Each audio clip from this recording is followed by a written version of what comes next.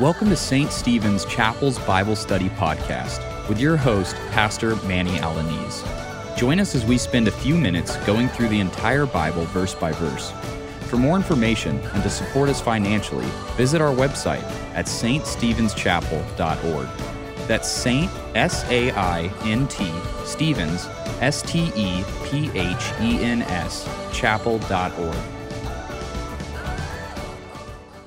Welcome back, everyone, to St. Stephen's Chapel's Bible Study Podcast. So glad you're here with us today. Just a reminder, we do need your support, both prayerfully and financially, to continue this podcast.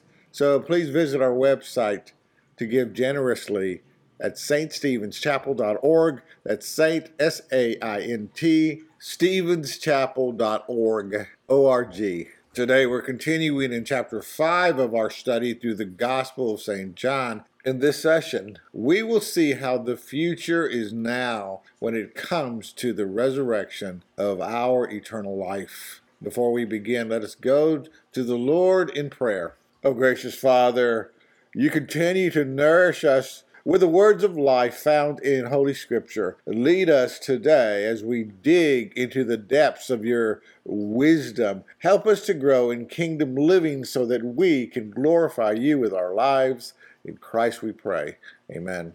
Hear ye now the word of the Lord found in John chapter 5, verses 25 through 29. Truly, truly, I say to you, an hour is coming and is now here, when the dead will hear the voice of the Son of God, and those who hear will live. For as the Father has life in himself, so he has granted the Son also to have life in himself. And he has given him authority to execute judgment, because he is the Son of Man. Do not marvel at this, for an hour is coming when all who are in the tombs will hear his voice and come out, those who have done good to the resurrection of life, and those who have done evil to the resurrection of judgment. This is God's word.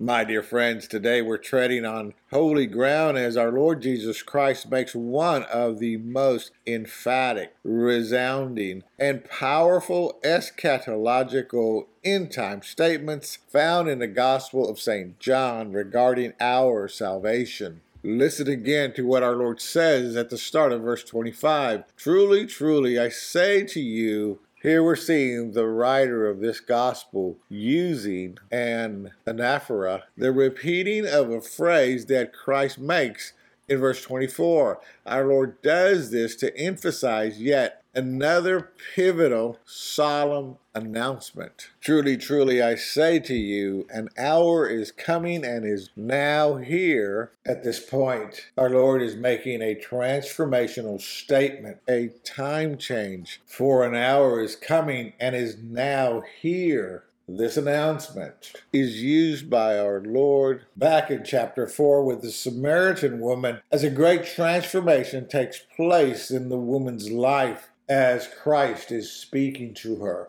In our text today, our Lord continues his transformational statement saying, an hour is coming and is now here when the dead will hear the voice of the Son of God, and those who hear will live. Jesus is not only making reference to the people who are dead in the future, he is also making reference to us who are living today, but are destined to die and go to the grave. People who are living today and dead in their sins. Jesus is speaking about everyone who has ever lived and died, and everyone who is living at this moment and will die. Our Lord Jesus confirms what Holy Scripture says, that in the future, at the end of the age, when Christ returns, the dead who hear his voice calling out to them will live. Now, my beloved, here's what's even more remarkable. The future hour, according to Christ, is taking place right here and now at this present moment. The future is now. That's right. Those who hear the voice of the Son of God calling out to them today will not just live in the future, they will come to life today. The future begins today. Now listen, there is a caveat, a condition. In order to hear the voice of the Son of God calling out to us to rise from the dead at the end of time, we must respond to his calling today, at this present moment. Everyone living today who answers the call of Christ will pass out of death into eternal life. This is what some theologians refer to as realized eschatology, the unity of the present and the future coming together. This is all tied back to Jesus as being the Son of God, Jesus' sonship. The expression to have life in himself is a reference that shows that God the Son shares in the Father's power. For the Father has sent the Son clothed with all the authority as the life giver, the source and giver of all life. This includes eternal life for salvation. Notice Jesus as the Son of God is called the life giver. In verse 27, Jesus is also given the authority as being the judgment giver, as the Son of Man. Here we have a clear reference to the Old Testament book of Daniel, chapter 7.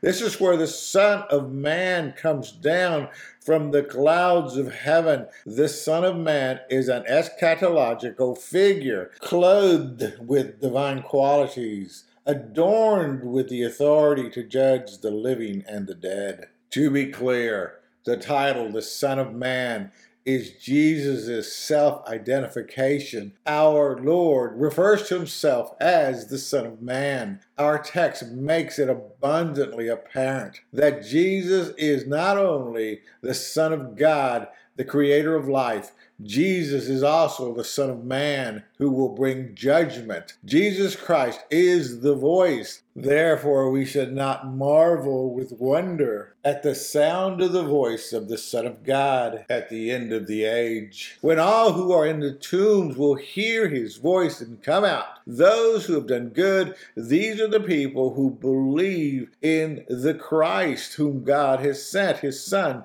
Jesus Christ. They will rise to the resurrection of life, everlasting life in the kingdom of God. And those who have done evil, these are the people who have committed the ultimate evil and rejected or refused to believe in Christ.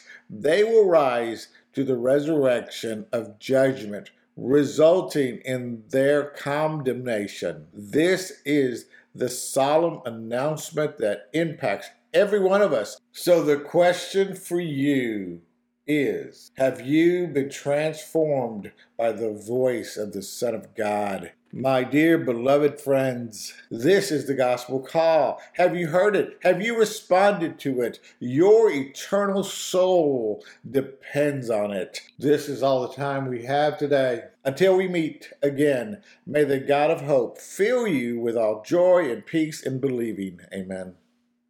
You have been listening to Manny Alaniz, pastor at St. Stephen's Chapel. For more information and to support us financially, visit our website at ststephenschapel.org. That's Saint, S-A-I-N-T, Stevens, S-T-E-P-H-E-N-S, chapel.org. Now from Manny and the entire St. Stephen's Chapel family, thank you for your prayers. And join us next time as we seek to glorify God verse by verse.